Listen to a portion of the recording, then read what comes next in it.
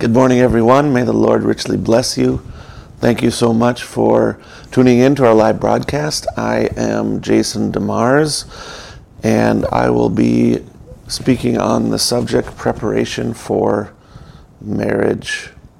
If you have any questions, prayer requests, or testimonies, you can let me know at jasondemars.com. I want to remind you to subscribe to our videos on YouTube and click the little bell so that you get notified when we go live or post a new video. You can also go to our website, jasondemars.com, and you can order any of our materials. They're completely free. If you want to donate to support that work of giving out the books and the food for free, you can do so on the website as well when you're placing an order. With that said, let's get right into our subject. This is particular importance for young people, so most of the people that are watching or listening to my podcast are older. I didn't say you're old, I just said you're older. Married perhaps further on in life, not in the younger years preparing for marriage. Take this video, show it to your young ones, forward it on to young people. I think it's a very good topic for them to understand preparation for marriage. Making the right choices before marriage promotes oneness in marriage. Marriage is obviously a decision that will change the rest of your life. Now, before you're engaged, when you're engaged, engagement is a life commitment. In the Bible, the engagement was just as binding as the marriage covenant itself. Now, in America, this isn't true. This isn't true. In other nations, it is true. In the Middle East, in Africa, in the Far East, that is true. But today in America, it isn't true. So people get engaged, unengaged, da-da-da-da-da. Not for Christians. Your word is your bond. When you're engaged, you're committed in a true Christian home. So before you're engaged, you don't go into one relationship, then another relationship, date this one, then date another one, and then break up with them, and then date another one. That's the world's pattern of doing things.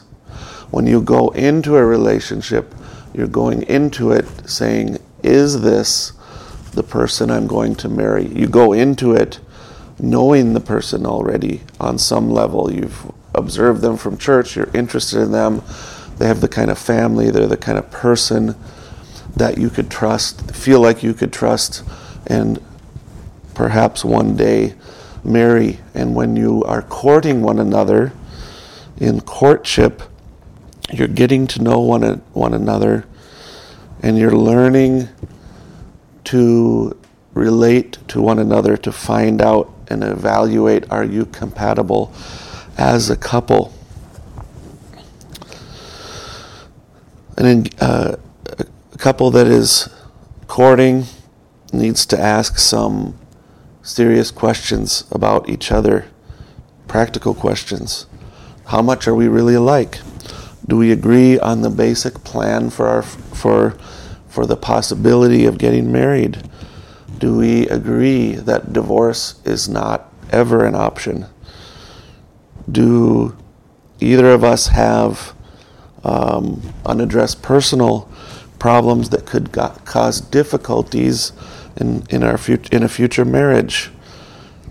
Do we agree on decisions about making money and spending money? How do we talk? How do we fight? How do we make decisions together? Couple has to be willing to ask some hard questions about their relationship and about the person that they're with. How much is our place where we're at right now based on feelings, outside pressure, lust, fear that this could be our last chance, fear of losing out on something? We want our decision to be based on faith and the leadership of the Lord in our lives. You also need to discuss and talk about your You got to make sure that you believe the same things.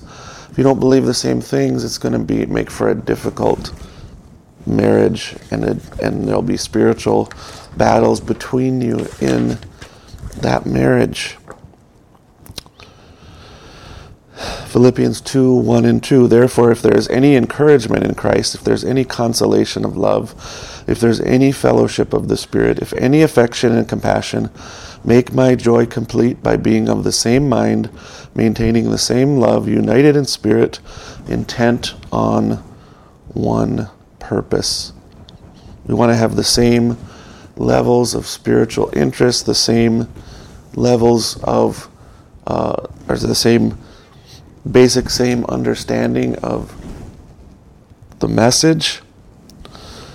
Next, in this, a couple should seek outside guidance. So guidance from a pastor, guidance from parents. Young man, before you begin courting this young lady, you go speak with this young lady's father and mother, but especially the father. Go speak with him, ask permission from him. You don't just go directly to her and let her deal with it. No, you need to go and speak with him about that. Get his advice, get his understanding of things, and understand that the Bible is your source of wisdom.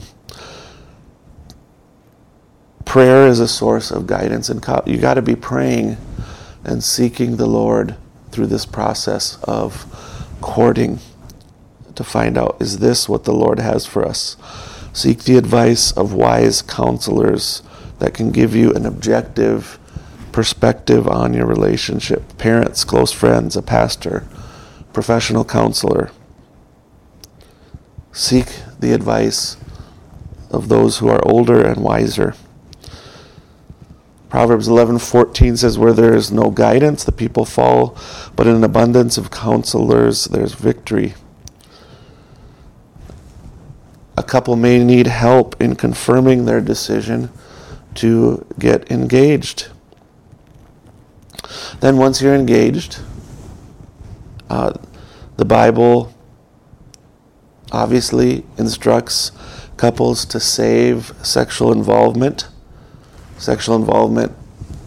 kissing, petting, cuddling, and sex act, and everything connected with the sex act needs to be saved until the marriage is performed.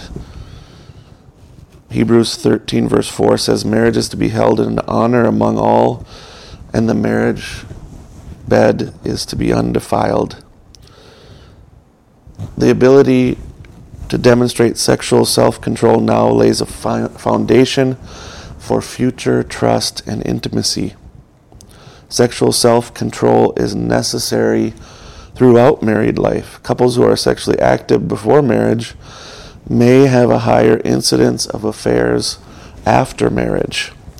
Couples who live together before marriage may have a higher incidence of divorce. Don't live together, don't have sex together before you are actually completely married. Sex during the engagement period can cloud more significant issues. Sex before marriage can create a false sense of compatibility. The emotional power of a sexual relationship can keep a couple from thinking clearly and objectively in their preparation for marriage. Sex during the engagement period can replace communication rather than enhance it. An engaged couple needs to talk to each other and communicate with each other about avoiding getting in the situations that would lead them to engage in sex before marriage. Every couple should make an agreement. I'm going to make a covenant with one another and involve their pastor or their parents. Make that covenant. We will remain pure until the wedding night. And then the wedding night, it is pure. So you continue to remain pure.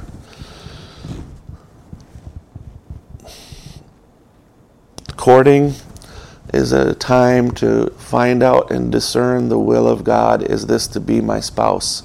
Engagement is a time of preparation for the wedding. Not just the wedding, but the marriage itself. Get marriage counseling. If you can't get marriage counseling from your pastor, if he doesn't do it, find a Christian, a marriage counselor that will talk with you and walk with you through the preparation for marriage.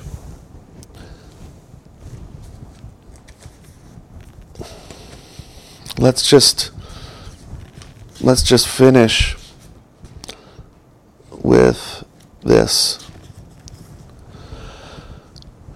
The Lord has again ordained the marriage covenant to be oneness. So, in a couple that is courting, you're moving from being independent to being one. Your oneness can never truly be consummated until the wedding takes place and the marriage night, and then it's a process throughout your life. Just because you sign some papers doesn't mean you're one. Oneness is what you maintain throughout your life. Courting to engagement to marriage, it's a process of learning to be one. Communicate your issues, your concerns, the hurts, the pains. Seek counseling through this process. If you have any questions, prayer requests, or testimonies, please let me know. May the Lord richly bless you.